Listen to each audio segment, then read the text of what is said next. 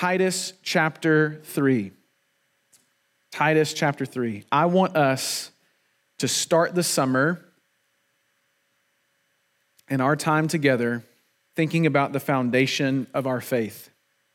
So we believe as Christians that the Bible reveals to us the God who made all things. And it tells us about his plan to both save and to redeem sinners like you and me. We call that the good news of the gospel. And so those two big things, when you open your Bible and you read anywhere in that Bible, in your mind and in your heart as a believer, you can know and trust that there is something in whatever you're reading about the God of the gospel or the gospel of God. And those two huge ideas makes up an anchor that grounds us as the church. So you know how an anchor works, right? It gets dropped from a ship and it keeps that ship moored to where it is in the water. It doesn't let the waters take it somewhere it doesn't want to go. And so the God of the gospel and the gospel of God is the anchor that holds and grounds us as the church. So we as the church should probably know about this God and about this gospel.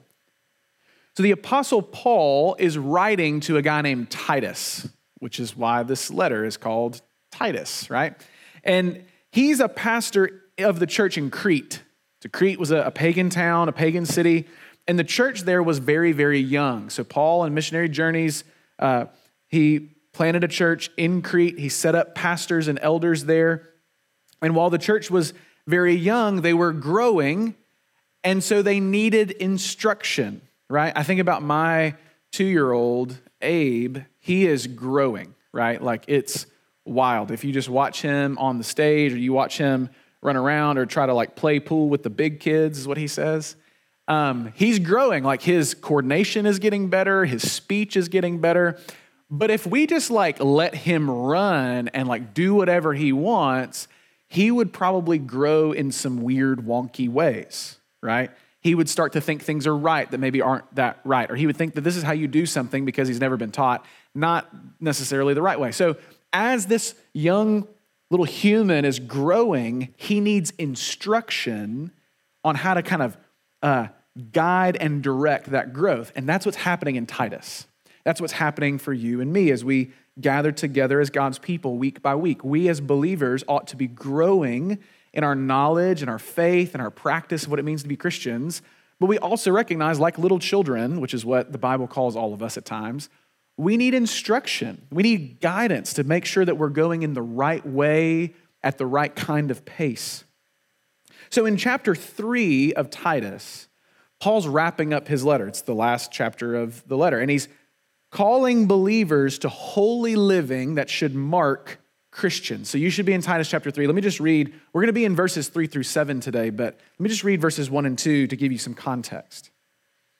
Paul says, remind them. So he's telling Titus, the pastor of the church in Crete, remind them, that is the congregation, that is the believers there, remind them to be submissive to rulers and authorities, to be obedient, to be ready for every good work, to speak evil of no one, to avoid quarreling, to be gentle, and to show perfect courtesy toward all people. All right, so those are two verses that are pretty self-explanatory. Like, what does it mean when Paul says that we should be courteous?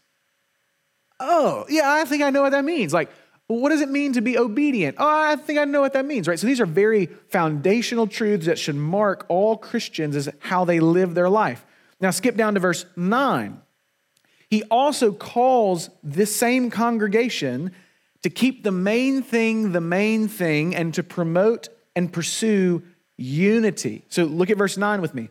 But avoid, there's that word avoid, in verse 2 he says avoid quarreling. Verse 9 he says avoid foolish controversies, genealogies, dissensions, and quarrels about the law, for they are unprofitable and worthless. So in other words, Paul's saying to Titus, and Titus is going to say to his congregation, and the Spirit is saying to us, there are things for which you and I should not get bent out of shape about. I mean, we can have convictions and thoughts about things, but we should avoid foolish controversies. We should avoid living our lives in tension with other people, especially for things that are not super profitable, that we can, good, godly Christians can disagree on. Verse 10, as for a person who stirs up division, after warning him once and then twice, have nothing more to do with him, knowing that such a person is warped and sinful. He's self-condemned. So there are people in the church, Paul is saying, who are just stirring up discord and frustration and division, and they're known by that kind of pattern in their life. He's like, warn them. Tell them not to do that. Like, that's not what Christians do. They don't just stir up strife and division. They love one another. They encourage one another. They build each other up. If they do it again, warn them again, right? If this becomes this pattern in their life. But ultimately, he says, look, the church can't kind of coexist with people who are factious, because ultimately that will break the church apart. So he's giving us this kind of these bookends of how the Christian ought to live in the life of the church. And that's the context for where we're going to be this morning. Right in the middle of these calls for very practical living, Paul is going to give us the bad news of why we need to be saved and why he might need to warn Titus about these kind of problems that could arise, and the good news of the gospel that gives us life instead of death, and the great hope and the great promise of what's to come for those who follow Jesus. So I'm going to read just verse 3, and then we'll pray and we'll really dive in, okay? Verse 3. For we ourselves were once foolish, disobedient, led astray, slaves to various passions and pleasures, passing our days in malice and envy, hated by others and hating one another. Let's pray. Oh God in heaven, I am so thankful that your mercies are new each morning. And by the power of your Spirit and the truthfulness of your word, you remind us all that we need to know. Because by your Spirit and through your word, we come face to face with the knowledge of God. You reveal yourself to us. And when we know you, we can have the promise of eternal life. So Lord, I pray that this morning, as we think about the bad news of our state as sinners and the good news that God has sent a Savior and the great promise that we have of eternal life, would you, for every one of us in this room, enlarge our hearts to feel the joy and the glory of our God? Would you renew and transform our minds to understand and believe his word? And we pray that as we believe these things and lean into these things, we might find ourselves leaning in more closely even to one another as we grow in godliness and in gospel truth together as the church. Help me to teach this with clarity and conviction and the authority of your word. We ask in Jesus' name, amen. All right, well, we got to start with the bad news, and verse 3 is not a good one, right? I mean, what we just read is not super encouraging for anybody. And think about what's being said in what I just read. Verse 3, Paul is writing to Titus to then turn around and say to the congregation. So if I'm thinking that I'm pretty good, like, I don't use bad language, I don't look at stuff I'm not supposed to, I've got good friends, I go to church every Sunday, I think I'm doing pretty good. And then I read a letter that the Apostle Paul says, hey, let me tell you about who I was before I became a believer. You're like, oh man, like if I'm thinking that I'm doing good and this is where Paul was, then maybe I need to have a new set of eyes to see where I really am. So the good news of the gospel is only good in the context of the bad news that we need to know right here, where believers in the church once were. In one verse, Paul sets the stage for us to behold just how bad things are for those who are still in their sin. And what Paul says is not just for some pagan town of people in the first century. So don't disassociate yourself in 2023 from the church in Crete in the first century and think, well, we're more modern and we've grown and we've progressed and so we're better. No, by the inspiration of the Spirit, we are now hearing this same word for ourselves. All of us, every one of us, was born into a state with a kind of condition that Paul lays out here. So let's just walk through these phrases together. First, we were foolish. We were foolish. Because of our sin, because of the desires and the temptations and the bending of our hearts away from God, we think the wrong way is the right way. And we're convinced of it. We thought we could see, but we were blind. And so often this leads to destruction, both for ourselves and to those around us. If I'm living in sin, if you and I are walking in sin, Paul says we're walking in foolishness. We're like a blind person who thinks he can see. And yet we get frustrated when we bump into the walls, right?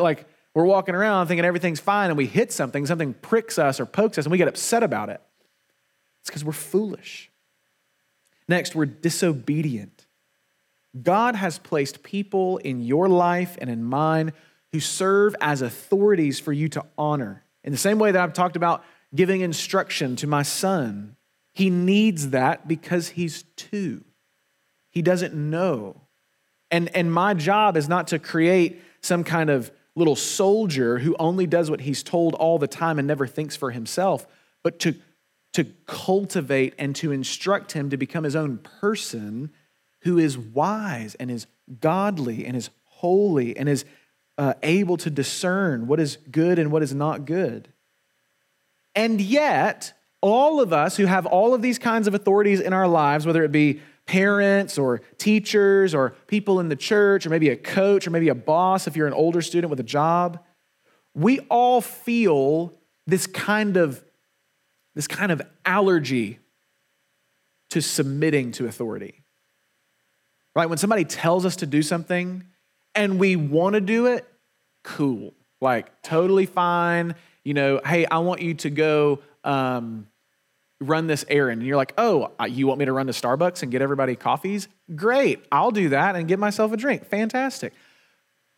But when an authority tells you to do something you don't want to do, and you actually have to submit your preference to what that command is, that's when we feel this allergy, this resistance in us to say, I shouldn't have to do that. I shouldn't have to submit myself to you. Who are you in my life? I'm the one who's in control of my life. This is the words of someone who is still in their sin. We think we know better, and so we disobey. Next, we were led astray. So we're disobedient to the authorities that God has put in our life, and yet those people in our life who should not be leading us, should not be having authority in our lives, end up taking us in precisely the wrong directions because we follow them in our foolishness rather than the wise counsel of the authorities God has given us. So maybe it's a good friend who means well, but like you is a fool. Maybe it's social media and the pressure that you feel when you see all of these things that really aren't real, but they feel real, whether it's an influencer or a kind of person or somebody in your school with more status than you. Maybe it's school itself. Maybe it's the relationships that you have there with your other classmates or with your teachers and the pressures and the temptations to conform in different ways to where you are at school. Maybe it's the broader culture and just things that you experience, the things that you see that lead you in a direction that feels right, that feels like it's going to lead you to life, that feels like it's going to give you some satisfaction or some joy or at least some pleasure. You name it. We can be led astray by all sorts of things, which leads us to see what Paul says next. We were slaves to various passions and pleasures. So why are we easily led astray in our sin? Because our passions and desires are distorted by sin. Think of your heart as being like a kind of compass. And when I say heart, I don't mean just like ooey gooey romantic, I love him with all of my heart. No, like in the Bible, your heart is kind of like the seat of your soul. So it's kind of your feelings and desires as well as your understanding of things. So think about your heart as a kind of compass, okay? So if you are wanting to go in a certain direction, you look at the compass and you go in the direction that it tells you to go. And you trust that the direction that this compass is telling you is the right direction. If that is wrong, then that compass is decalibrated. It's not calibrated to actually tell you what it's telling you. So it might say, if I'm looking at a compass, well, I'm saying this says north is this way, when actually north is that way.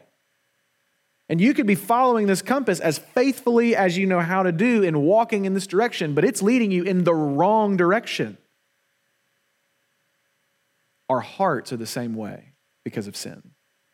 We feel and think and believe that we are going in the right direction, and the passions and the pleasures and the desires that we have because of our sin lead us in a way that makes us feel like what we're doing is good and right and helpful and will lead to life and to joy and to satisfaction, but our compass is decalibrated. And because we're just living in blind foolishness, running towards the wrong things and listening to the wrong voices, we are enslaved because all we're doing is looking at the compass and going, I'm going where that tells me to go. I'm going where that tells me to go. I'm going where that tells me to go. And it's just telling you to go in the wrong way. And what is that way eventually going to lead to? Well, Paul says next, we were passing our days in malice and envy. Malice and envy. That life lived in opposition to God produces malice and envy in our hearts. Now, what do those two words mean? Malice is this kind of deep-rooted hatred. And I know that like saying that we hate something is probably in your culture pretty flippant, like pineapple on pizza. Oh, I hate that. Hot take, it's good, right? So, yes, thank you. We use words like love and hate, and we really don't really feel the weight of what those things mean. But malice is this deep-rooted hatred. It's a commitment not to want another's good, but to want another's harm. And why do we have malice in our hearts? Because we have envy. We see what other people have and realize that we don't have that thing, and that thing becomes this hook in us that begins to pull and to fester and to get infected. And it produces not only this envy of, why don't I have what they have? Why can't I do what they do? Why can't I enjoy what they enjoy? Why won't they give to me what they give to him? And that envy over time produces malice in our heart towards those other people. This life leads to brokenness. A broken relationship with God, broken relationships with others, and a broken relationship with ourselves.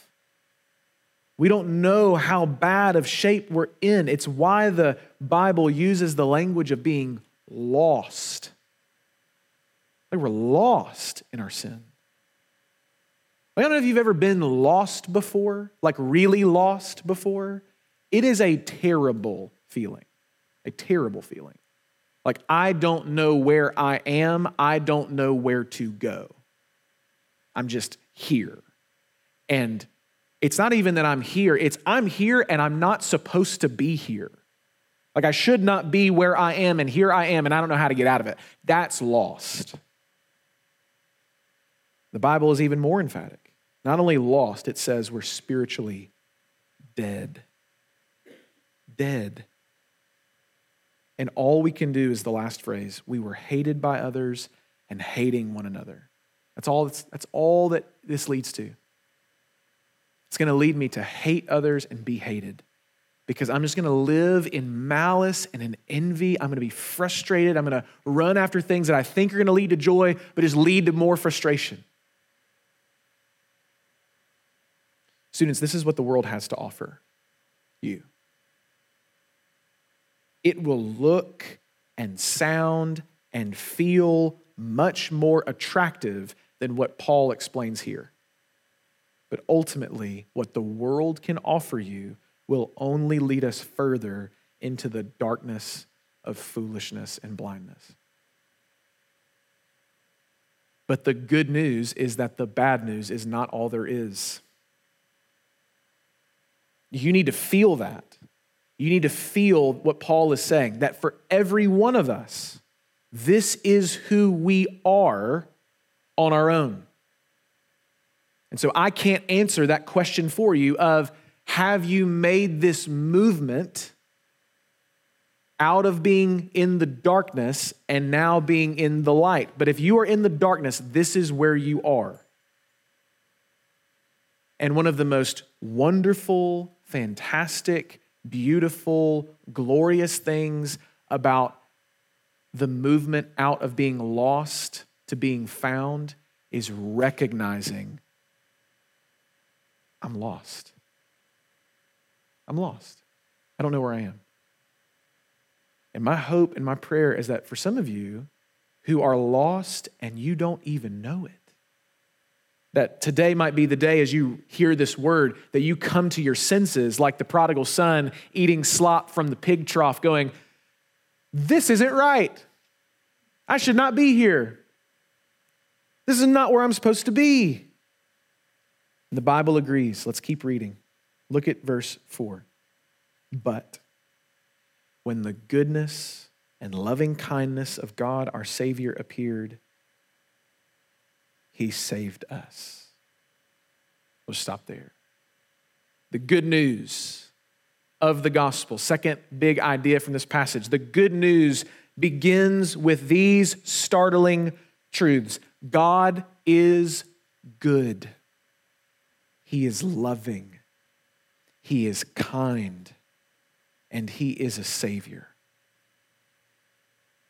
This God who made all things, who doesn't need anything, who made you and me to be image bearers of Him, to be like a mirror that reflects back His glory and His attributes, His goodness. And yet we took hammers and shattered that mirror and said, I just want to reflect whatever I want to reflect. That same God who made you has now provided a way for you to be made right, for you to be brought out of darkness and into light. How does He do this? How does He save us? Well, Paul wants to be clear on how He doesn't do it. So let's keep reading. Verse 4, when the goodness and loving kindness of God our Savior appeared, He saved us not because of works done by us in righteousness. So not according to any works done by us. As soon as this is huge. This is huge because the majority of your relationships in this world, the reality of living in a broken world, is built on what can you do for this other person?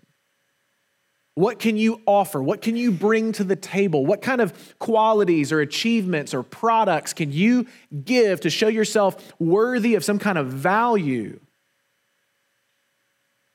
And if we're not careful, we'll think that God is the same way. And we'll think, I got to do the right things. I got to go to church so many times. I've got to read my Bible so many times a day or a week or whatever. I've got to pray this. I've got to do all these things.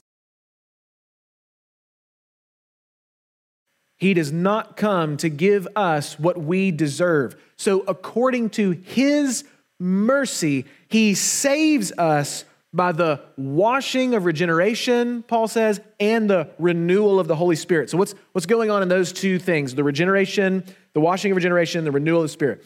Regeneration is the making alive of something that was dead. So something was alive, it dies, it comes back to life. That's regeneration. So the classic example, right, is like a lizard who loses its tail, right? It can just basically unhitch and run off to escape a predator.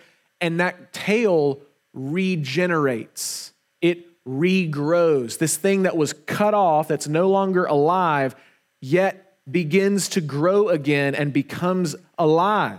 It regenerates. And so if regeneration is the making alive of something that was dead, God saves us by taking us who were dead in our sins, and think about this picture. He washes us in such a way that we are now alive.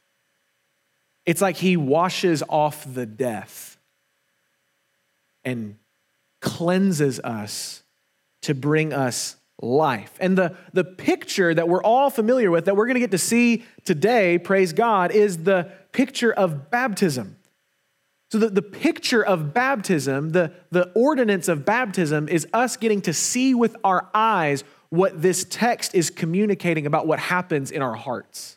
It's this visible display, this visible picture of here is a whole person being plunged into waters, who was dead, who was lost, who was in the darkness, who was foolish, who was disobedient, who was led astray, who was enslaved to their passions and pleasures. They are plunged to death.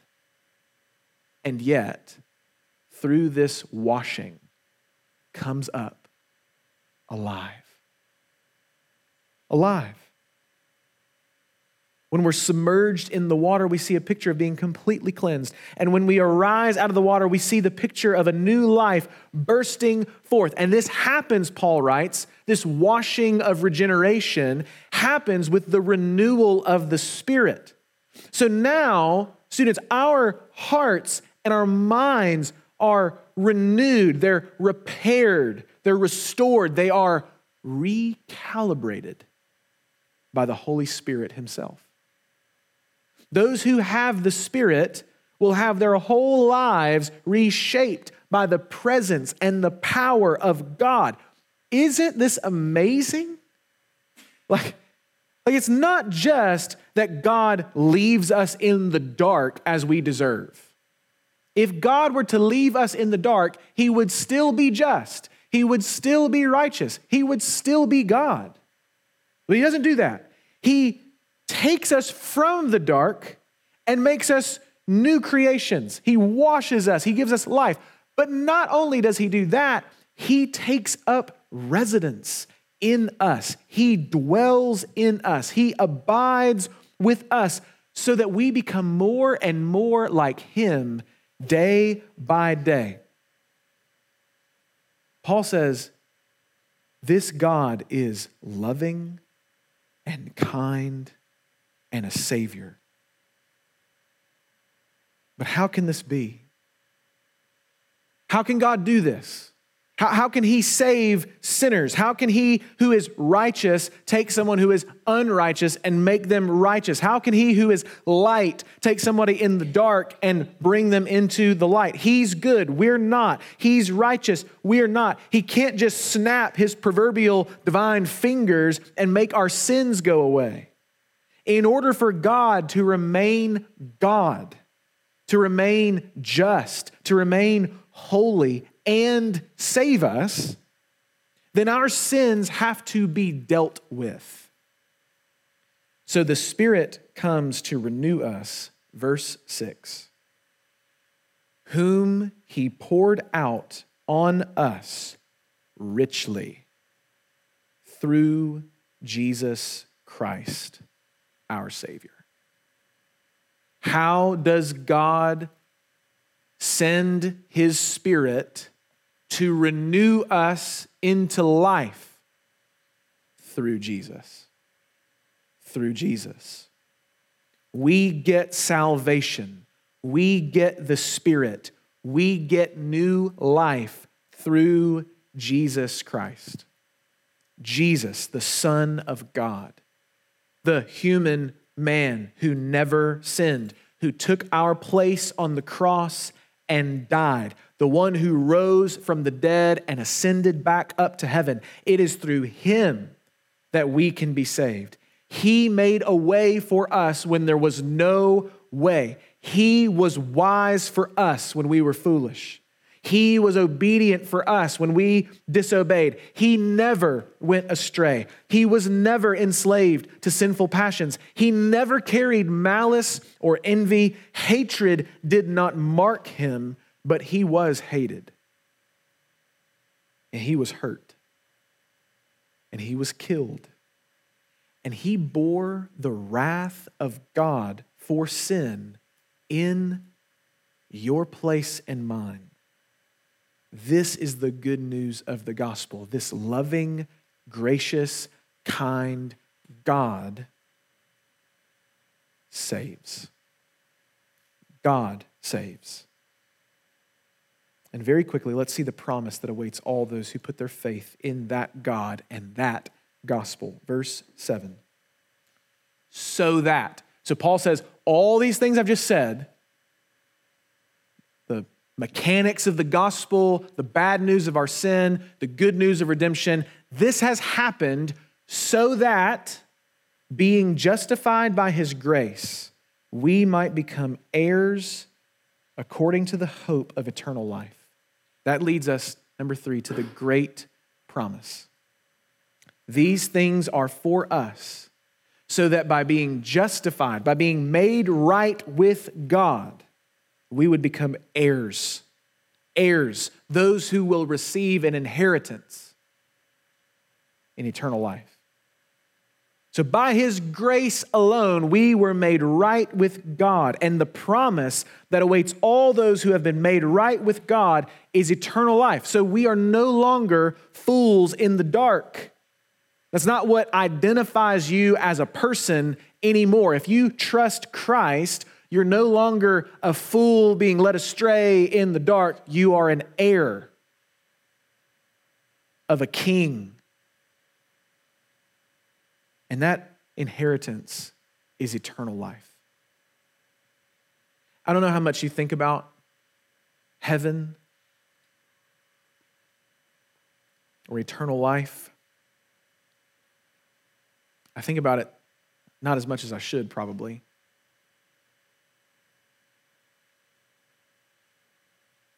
I think about it when I have to wait. When I have to wait for things. There's things that all of us have to wait for, right? Like some of us are about to turn a certain age and we get like a phone, right? I mean, if you've ever experienced that, right? You're like, when you turn 13 or when you turn 14 or whatever it is, you can have a cell phone. And like the day you turn 12, you're like, right? It fills you with this kind of eagerness that you don't really know what to do with. You just kind of have to live with. Or maybe like the classic example is like going to bed on Christmas Eve, you know? You're like, can we just open like 2 presents now? Like, can we? Like, no, you have to wait, you know? There are smaller things for which we wait, like phones and presents. There are larger things for which we wait, like the salvation of a loved one or the mending of a relationship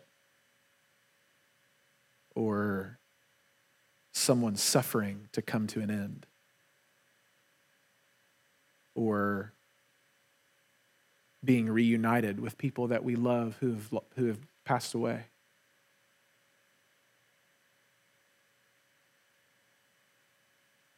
We all have to wait for things.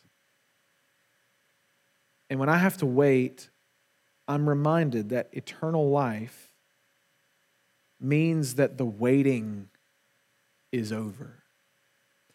And I think, hopefully what you hear when I'm saying is that you waiting for things now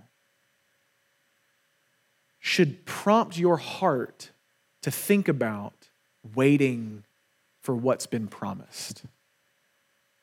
Because the measure of how we feel in the midst of our waiting is usually in proportion to how much we have devoted ourselves to that thing. So if I really want a phone, I'm like salivating over it because I've devoted myself to what that thing has promised me, or at least what I think it's promised me.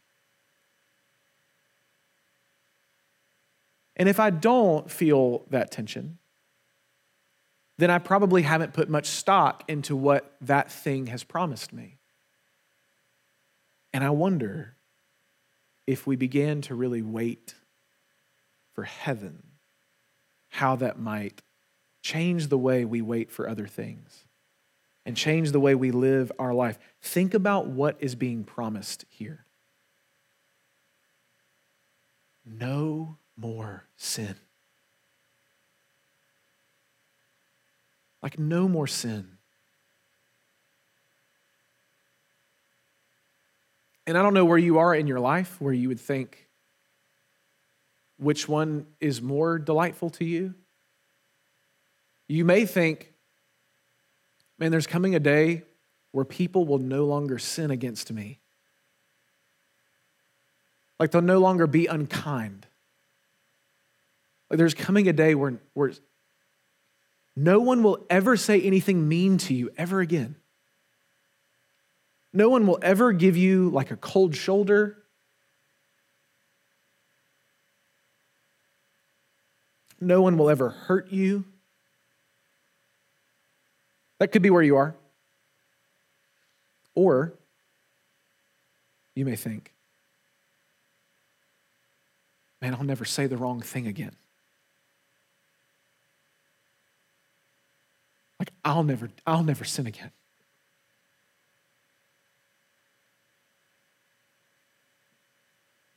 Everything sad in your life will be untrue when that day comes. That everything broken will be restored. Enemies will become friends. You'll have clarity for all of the sorrows in your life. You will experience right thinking, right feeling, right seeing, and right doing forever. And that's not even the best part.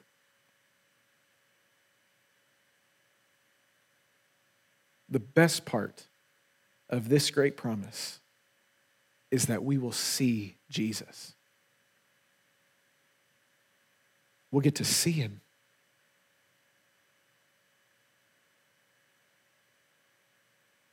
The promise of fullness of joy, finding pleasures at his right hand forevermore, will be fulfilled then and increasingly forever and ever. But that fullness is relative. So go with me on this. You and I, you've heard me use this illustration before. You and I could go to a sporting event. Let's say we go to a football game. And we can go to this football game and we all have various levels of knowledge about a football game. Let's say we're going to the Iron Bowl. So like all of us have at least some interest maybe, just for any other reason than like we're in Auburn. And so it's like something that everybody does, something that we all can like kind of get on board with. We can enjoy, we can celebrate, we can have fun, right? So like we can go to that football game and have the best seats in the house and get to watch the game and celebrate and have fun and our team wins. Let's just say like the best of all possible worlds takes place, okay? Well, you and I can have a certain level of fun and interest and joy in what's going on with us observing this football game. But that's going to be different than maybe Anthony Brown or Trey Wages or Brian Payne. Folks who have been on that field, who know this game in a way that we don't know because we haven't experienced it, because we haven't been through those practices, because we don't really see all the intricate complexities and details of the things that are going on that most people miss. So we can go to that same game and say, I had fun, I enjoyed it. And they can go to that game and say, I had fun, I enjoyed it. And we mean different things. We mean different things. But we mean the same thing. So when the Bible promises you and me fullness of joy in the new creation, what does that mean?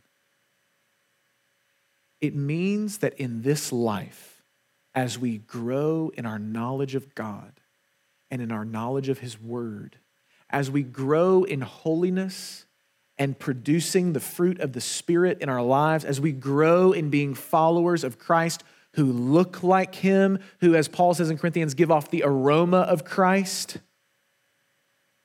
we will grow in our capacity to say, you bring me fullness of joy. And what I want for you is to see that you can spend your whole life doing that. You can grow in your knowledge and your understanding and your practice of eternal life that awaits you. And it will be the best use of your life. It will be the best use of your time. It will be the best use of your energy. It will be the best context for your sorrows. It will be the best context for your joys. It will be the best life you can live. The best life you can live. So I want to pray for you as we think about this great promise. And we don't have a lot of time. There's some discussion questions that'll be on the screen. And maybe for just a moment, you want to look to your left and to your right and just maybe think through some of the things that I've said. I knew I was going to go long.